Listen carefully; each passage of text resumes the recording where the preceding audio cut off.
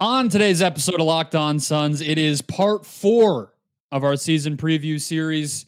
The question we're answering today, what is the ideal role for Bradley Beal on this year's Phoenix Suns? And how does he succeed within that role? Let's go.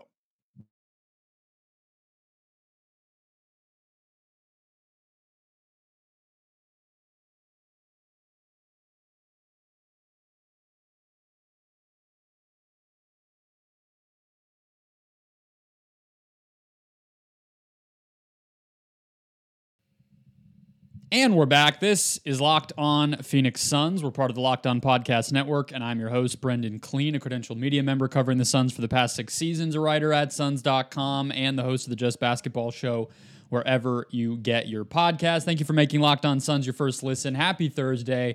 Moving through our first week back daily. Appreciate you guys for listening. We're free and available everywhere, including YouTube, so just hit follow or subscribe. Get the show in your feed every day. Become an everydayer. Get locked onto the Suns as we move toward training camp.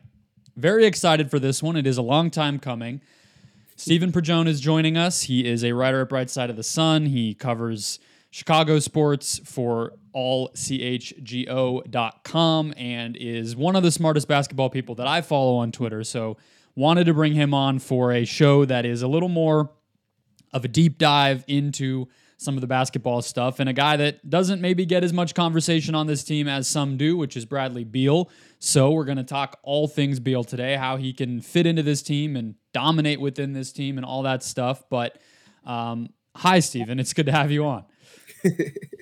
It's fun to have an opportunity to talk hoop with you, Brandon. I've been a long time listener of the Locked On podcast.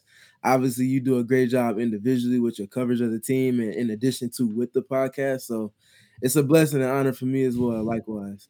Appreciate that. All right, so let's dive into Beal. We're going to start on the offensive end of the floor. I want to let everybody know first, today's show is brought to you by Jace Medical. Empower yourself when you purchase a Jace case, providing you with the personal supply of 5 antibiotics that treat 50-plus infections. Get yours today at jacemedical.com. That's JASE medical.com. We'll talk about them more in a little bit. But again, the offense, Steven, tell me what you think Beal's, if you had to kind of like describe what his role is going to be within the starting and closing lineups of this team, or maybe just in general for these Suns, how would you describe it?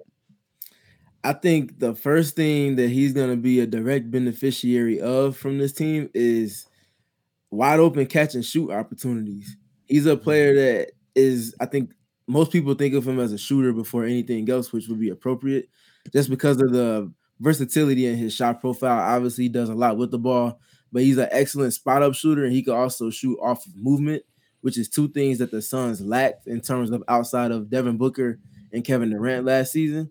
And it showed up in the playoffs specifically and primarily against the Nuggets when Torrey Craig fizzled off. They didn't have that player that could knock down shots from the opposite side of action or secondary or primary action that was involving Devin Booker and Kevin Durant. So having Bradley Beal in those spots where it was once Josh Okogie or a cold Damian Lee or a cold Torrey Craig, having a player of that ilk at that spot is just going to take this offense that was already elite to another level. I think that's the thing that comes to mind first for me with Bradley Beal. That's exactly my first two notes are he's going to be one of the most overqualified off-ball scorers that I can remember.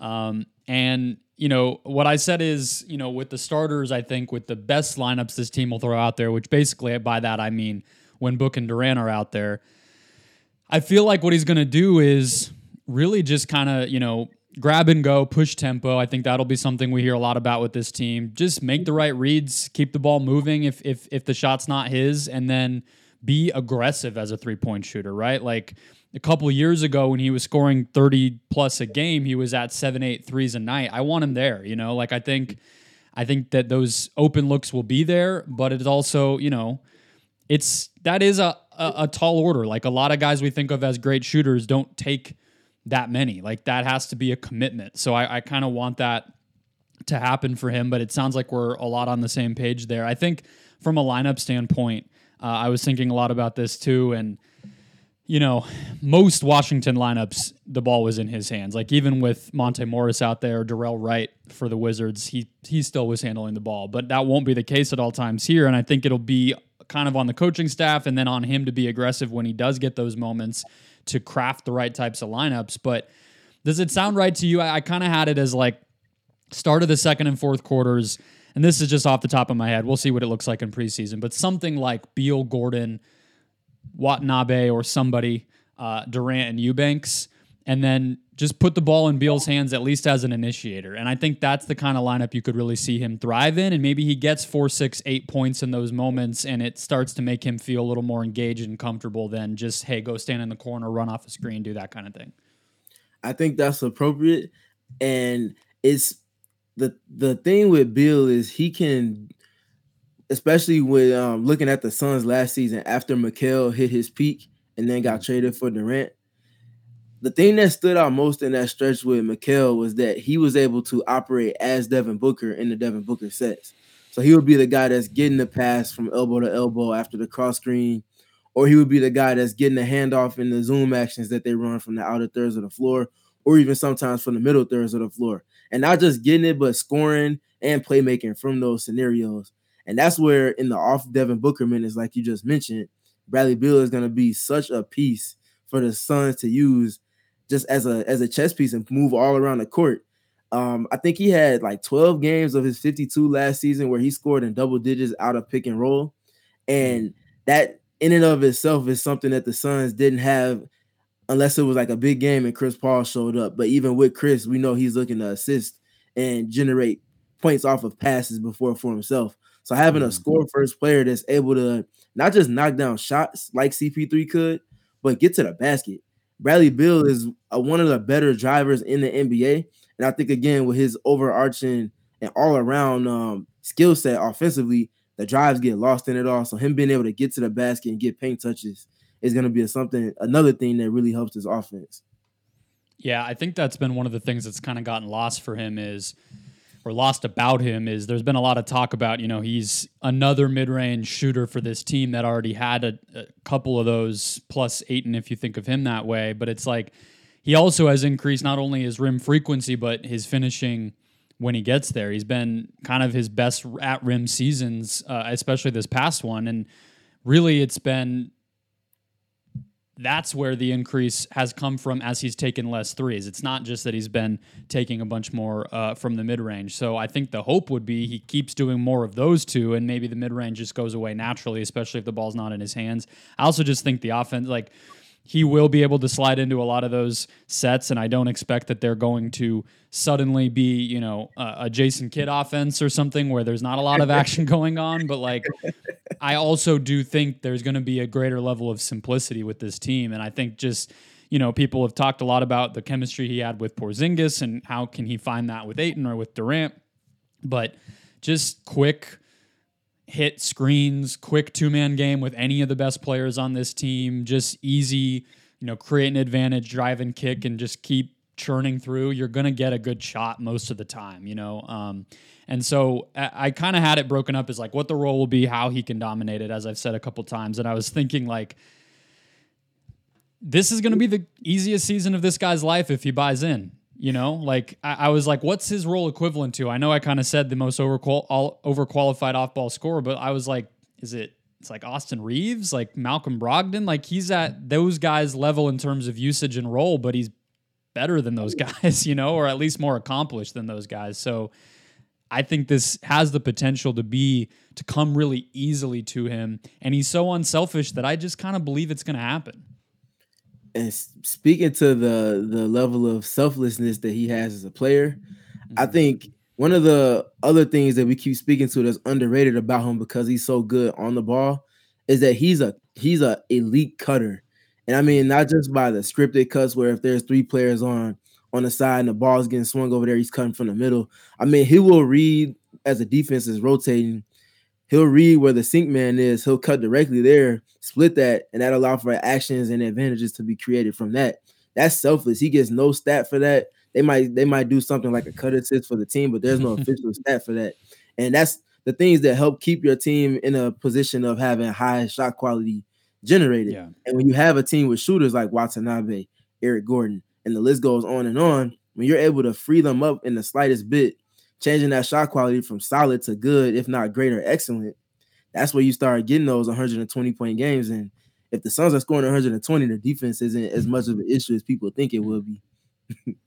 Yeah, exactly. And if you're making the number of shots you expect, then defense gets a little easier that way too. And, if they get to the line a little more, all these little things can add up, I think, for the defense to be, hopefully, the idea would be to have it matter less, like you're saying. I mean, I think this guy can have a 50, 40, 90 type season, and the free throw shooting is kind of the one element that he's never quite gotten to, but he was at like 88 one year. And I just think if the volume comes a little down, the shots are a little easier, and he's really focused on when and how his shots are coming and can settle into a real role rather than having to kind of do everything for the teams that he's been on the past few years. I think that type of season is within reach for him.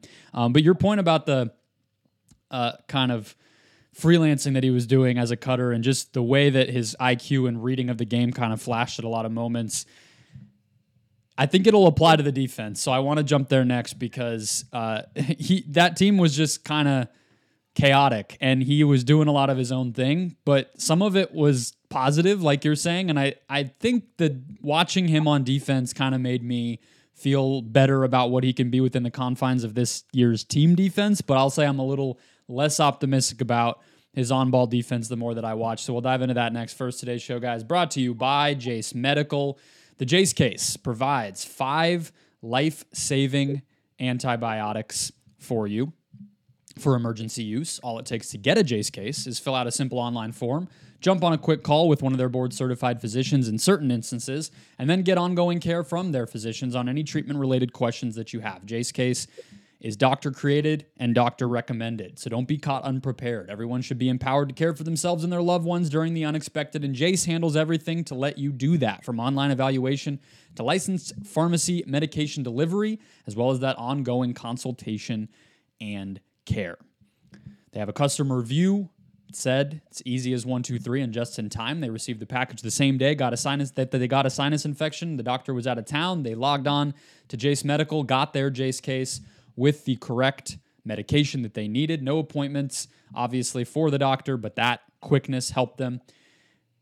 We know things like storms or shortages, pandemics, all these crazy things that are going around the world the past few years. You don't always even get to drive to the doctor if there is an appointment, whereas Jace Medical is simple. You go online, fill out the form, then you get your prescription and those life-saving medications right to your door. The Jace case gives you peace of mind, so you're not just hoping to have access, you can get it. Save more than $360 by getting these life-saving antibiotics with Jace Medical, plus an additional $20 off by using the code LOCKEDON at checkout at jasemedical.com. That's JASE medical.com, promo code LOCKEDON.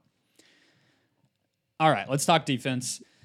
I have not as many thoughts here, Stephen, because I think ideally Beal doesn't have to do a lot defensively for this team. But what I'll start by saying, because I know the audience who's been listening or watching has heard me dream up this idea that maybe Beal can be somewhat of this team's answer as a point of attack defender, and I think I just have to say goodbye to that. I don't think that's going to be in the cards here. He just hasn't had to do that in such a long time, and even the best version of what maybe Beal could be guarding somebody like a Steph Curry or something like that, I'm just not really convinced that even that is really the best choice, all things considered. So he's probably just going to be guarding the third or fourth option every night. Is that your kind of expectation heading into the year? Well, I think with the defensive scheme in mind for the Suns, which is typically switching 1 through 4, especially with Kevin Durant, I think matchup wise, like obviously having these roles for players like point of attack defender, wing stopper, those archetypes matter defensively. But when you get into switching, those matchups get so jumbled up that it's almost out of your control unless you have an Alex Caruso or somebody like that you're tapping to one player and no one's switching with them. So kind of with that, I think we're going to see the positives and the negatives of Bradley as a defender.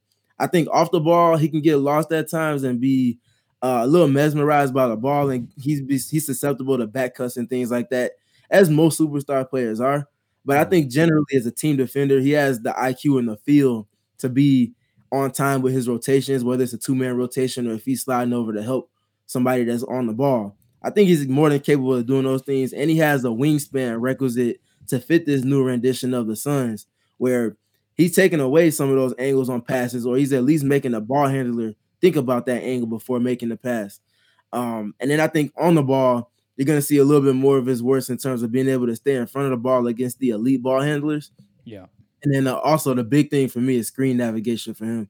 He's not the best with it, though he is capable when he has a feel for what's going on and the communication is there from the back line, even more so. So there's going to definitely be room for improvement there. But all in all, he's an average defender. And with the Suns team that should be solid defensively and communication, he should fit right in.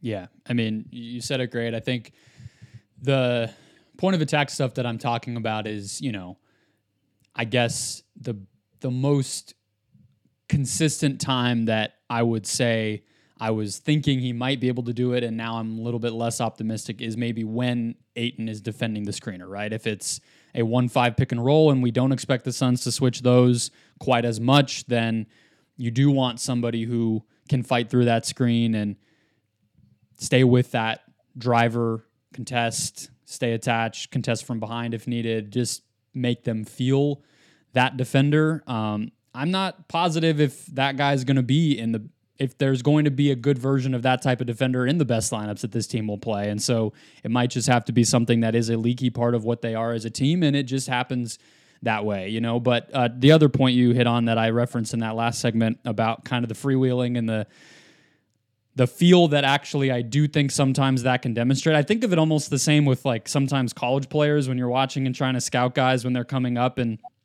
it's just kind of broken and messy, and you just have to try to see like, are they looking the right places? Are they reading the game? Are they still rotating, but the effort might not just be there, things like that. And obviously he's an established defender in the league. I didn't have any reason to doubt that, but I guess my thing would be he didn't develop too bad of instincts while he was on that Washington team. I think he knew what he was supposed to be doing. It's just maybe he didn't always do it, or the rest of the team around him wasn't domino effect their way to needing him to be in the right place because there were so many other breakdowns. And I get that. And I think what you're saying about, that being the case with superstars on even better teams sometimes is also definitely valid. But the other thing, if we're transitioning a little bit into like how he can still be at his best and kind of dominate within that role, I think one of the positives this year will be for him that this team's bigger than Washington was last year, right? So, like I was watching, I just happened to pick the Timberwolves game because he had a big scoring night from like February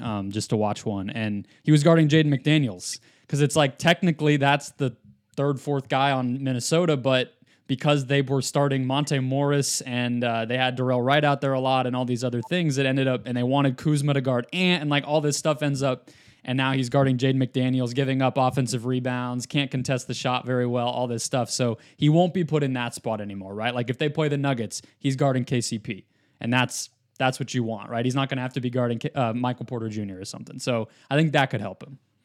Yeah, for sure. And I think something else that could potentially help this rendition of the Suns, and I'm hoping with Frank Vogel being a defensive-minded coach, of course, one of the better defensive minds across the NBA in terms of a head coach, I would love to see DeAndre Ayton more aggressive in pick and roll coverage defensively. Mm-hmm. One way to mitigate having average to sometimes suspect screen navigators is having an aggressive big in pick and roll defense. Even if it's not necessarily hedging out and putting a blitz on the ball, if it's a short drop or a flat hedge, you can at least deter that navigating and getting downhill right away, which will allow for that guard to have time to navigate over and get back to neutral in terms of leverage on the ball. And then at that point, you can keep your defense out of rotation, and then you've just neutralized an advantage that was trying to be created. Meanwhile, that's like 6 seconds off the shot clock as well. So yeah. I would just love to see Ayton moved around the chessboard a little bit more from Frank Vogel. And I think if any coach is going to do that in terms of who is available, it's him.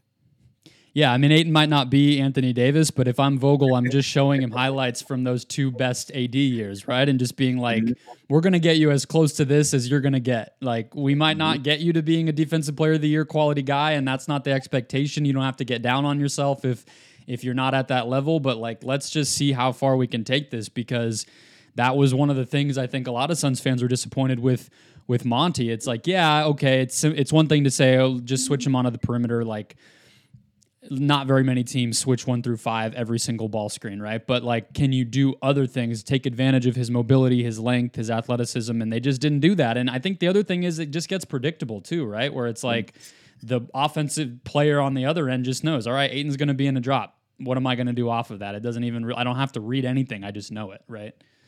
Yeah, you have to, especially when you have a mobile 5, which is Aiden is a unicorn in that sense in terms of the center realm. When you have one like that, you have to have a level of scheme versatility defensively to where you're not allowing guards like Jamal Murray to automatically know what ball coverage it is when he comes off the screen, which keeps them in a position to dictate. And you want to be able to dictate defensively. And I know Frank Vogel is 1,000% in that, in terms of how he wants his defense to be set, regardless of what the base coverages are. So I'm looking forward to seeing that. And I know it's not the Aiden show, but also just seeing Aiden be used in the way that we saw he can do things defensively in the 2021 playoffs. We didn't see that in 2022, and we obviously didn't see that this past season in the playoffs. So seeing Frank Vogel get the Aiden out of him that beat his Los Angeles Lakers in that first round in 21 is going to be interesting to watch and see how that dynamic unfolds. Yeah, and how it helps the guard even more so. Exactly. I mean, that's the thing, right? We're not talking about Ayton, but I do think it's relevant here because, you know, I mean, everything's connected, and how they plug some of the holes that resulted from how they built the roster, especially after the Beal trade. It's all part of it. So yeah, I mean, Vogel referenced that Ayton trade at his press conference, or that Ayton series, the way he played against the Lakers that year they went to the finals, in his press conference when he got hired. And, you know, that was his kind of go-to thing of, what are you going to do to get more out of Ayton? What's his potential, whatever? And he just kind of kept repeating, like, I saw it, and I think we can get that out of him again. And that's kind of the point I've made too, right? Like, he doesn't need to get to be Anthony Davis, for instance, who we just talked about. He needs to get back to 2021 and see what steps he can take forward from there, and he'll be a pretty valuable player and be able to plug for somebody like Beal, I think. So you're completely right. Let's zoom out, though, in the last segment, talk a little bit about chemistry, relationships, coaching, some of the other stuff that might affect Beal in his first season outside of Washington. We'll do that after a quick break. First, today's show brought to you by FanDuel, the official sportsbook of the Locked On Podcast Network. We love FanDuel here. We use their odds on the show all the time. And get ready for the NFL season. We're already in it with incredible offers from FanDuel, America's #1 sportsbook. Right now, new customers get $5, who bet $5 get $200. $200 is what you're getting, and bonus bets guaranteed. Plus, all customers who bet $5 will get $100 off NFL Sunday Ticket from YouTube and YouTube TV. Sounds like the promotion's still going, so if you missed week 1, maybe you're feeling a little bit of FOMO and you always have to watch the Cardinals if you're local and you hate that as much as I do, you just might turn on another team. It doesn't even matter if they're your favorite team. Just watch something else. I don't blame you at all. Now's the best time to join FanDuel while the NFL season is getting started. The app is easy to use, and you can bet on everything from spreads to player props and more. Visit FanDuel.com/lockedon. Kick off the NFL season with an offer you won't want to miss. FanDuel, official partner of the NFL.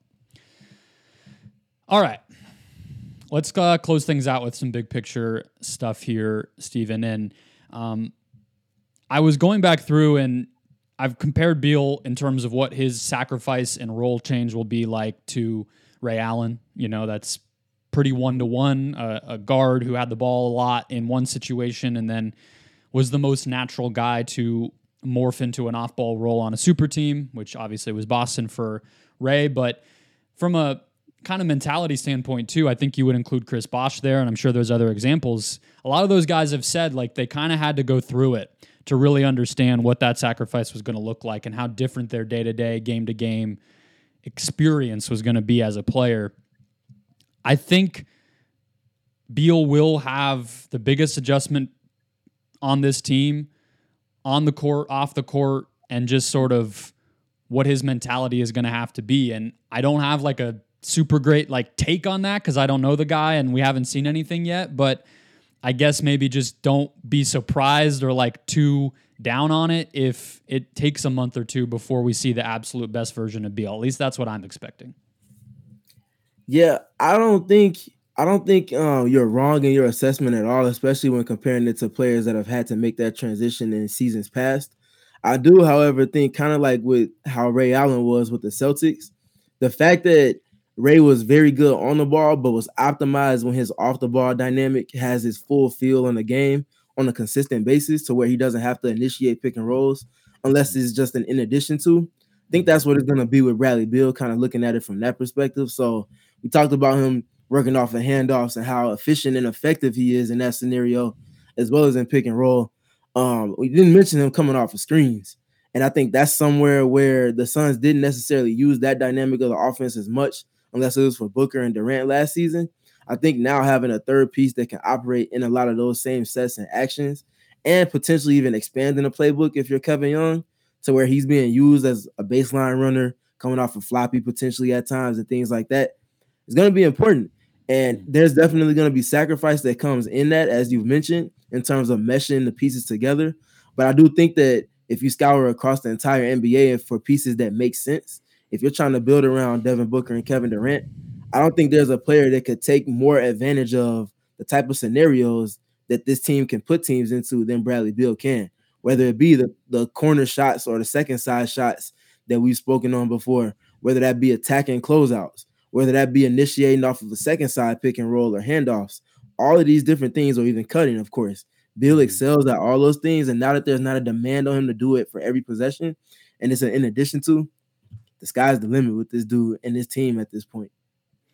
I like it. I mean, I'm willing to believe everything you said, and I do agree the fit is really nice. Maybe I'm overthinking what that sacrifice will have to be, because if he still feels involved and is getting touches and everything, even if he's not necessarily dribbling and initiating everything like he had to do in Washington, I mean, if like from a distance, not being him, not being an NBA player who has to actually experience any of it, just in a vacuum, my head, whatever, like I feel like I could find a way to be pretty excited about what I think he's going to be able to do. But obviously we'll see. The other element that I would say I kind of thought of on the big picture side, I mean, I think we're all kind of waiting to see what and how the offense changes, with Kevin Young maybe having a little more influence, but obviously some of Frank Vogel's principles and philosophies being in there. You know, a lot of what we've talked about today has been just building off of what they already had with, you know, Booker and even Chris Paul and some of the base actions that they had there. But, you know, there will be probably some different layers and things to what we're saying. But the other part is, who does he develop chemistry with, right? Like, I think the star players, it should be pretty natural. But I was even thinking, like, you know, he is pretty likely to benefit from, I think, better screeners here, right? Like, I think Ayton and Eubanks are better screeners than Porzingis. I mean, Porzingis is huge, but it's not as if he's Steven Adams out there, right? Like, he is still pretty finesse and pretty, you know, he's going to slip the screen, or he's trying to get the ball, or he's just kind of trying not to get hurt, you know? I mean, like, at the end of the day. So I think that's an element where he could do it. Which lineups does he really sync with? What makes him feel the most comfortable? I'm kind of looking forward to that as well. Just, it's all going to be new this year, but especially for him, just like what really makes him feel the best. And I think we'll really know that as the season goes on. I think you said that well, and he will certainly benefit from the willing screener in at least DeAndre Ayton that we know he is and wants to be. And I think that'll help with off-the-ball actions especially. I also think that Beal is a player that is, I think he most closely in terms of across the NBA fits as much in the Klay Thompson ilk as any other player in terms of being an elite spot up, being able to obviously be one pass away and wreak havoc from that spot, but also being able to screen on the ball, whether he's the first screener in double drag, which obviously the Suns have run ad nauseum pretty much more than any team in the NBA over the last 3 seasons now, or if he's ghosting, getting into those actions and just creating reaction advantages, just little things for the Suns to play off of that is like kind of off script and unpredictable at times. I think those are the little places where he's just going to really be just a trump card for this team in terms of adding to what they already had in this new rendition. Yeah, it's exciting. I hope he's excited. Like, that's the thing. I kind of want to hear from him more, because it was really cool to hear him talk at the press conference about, you know, not that I didn't realize it. Of course, I'm an NBA fan. I know Bradley Beal was only ever on the Wizards, but that's a cool thing to be able to do. To, like, I mean, obviously with the no trade clause, he directly got to pick where he wanted to go, but you know, it's a new situation. It's the first time he's ever been in a new organization with new people and great teammates and all that stuff. And like, I kind of just want to know more about his mentality, not just because is he going to sacrifice, but just I'd like to get to know him as a player and as a guy more, because he's one of the most, I think, kind of under talked about important players in the whole scale of the NBA this year, right? And I think there's a lot of doubt about him maybe too, and just sort of wondering, and he's on a bad team and this and that. But as we talked about, like, everything's kind of setting up for him to really impress people and fit right in and be really good. So I'm glad I brought you on, because I feel like I've been pumping the Beal stuff up and being really optimistic, and I don't know, are fans down on it? What's your vibe on that? Not down on the trade, but like, are they skeptical? Are they wondering, or is everybody as hyped as we are? From what I see, it's teetering from appropriate to a little bit overboard, which for fans, that's what you want in terms of when you're constructing your roster. But I do think that a lot of the thoughts that they have is definitely fair. I mean, you just added another elite offensive talent to having already 2 of the top 10, however you want to slice it. So yeah, it's gonna be fun. There's gonna be a lot of pyrotechnics on the offensive side. Absolutely. All right, that will wrap us up. That was question number 4 of our 13 questions that will define the Phoenix Suns season preview series. We'll have number 5 tomorrow, hopefully talking about Matt Ishbia with Aaron Edwards. So hit follow, hit subscribe, get the show in your feed every day. Get question number 5 tomorrow, and then 6 through 10 next week. You can also read Steven's writing about this team at Bright Side of the Sun. He pops up on all number of podcasts from time to time as well.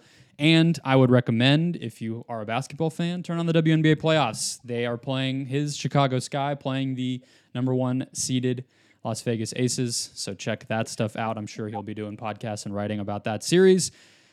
All right, guys, I will talk to you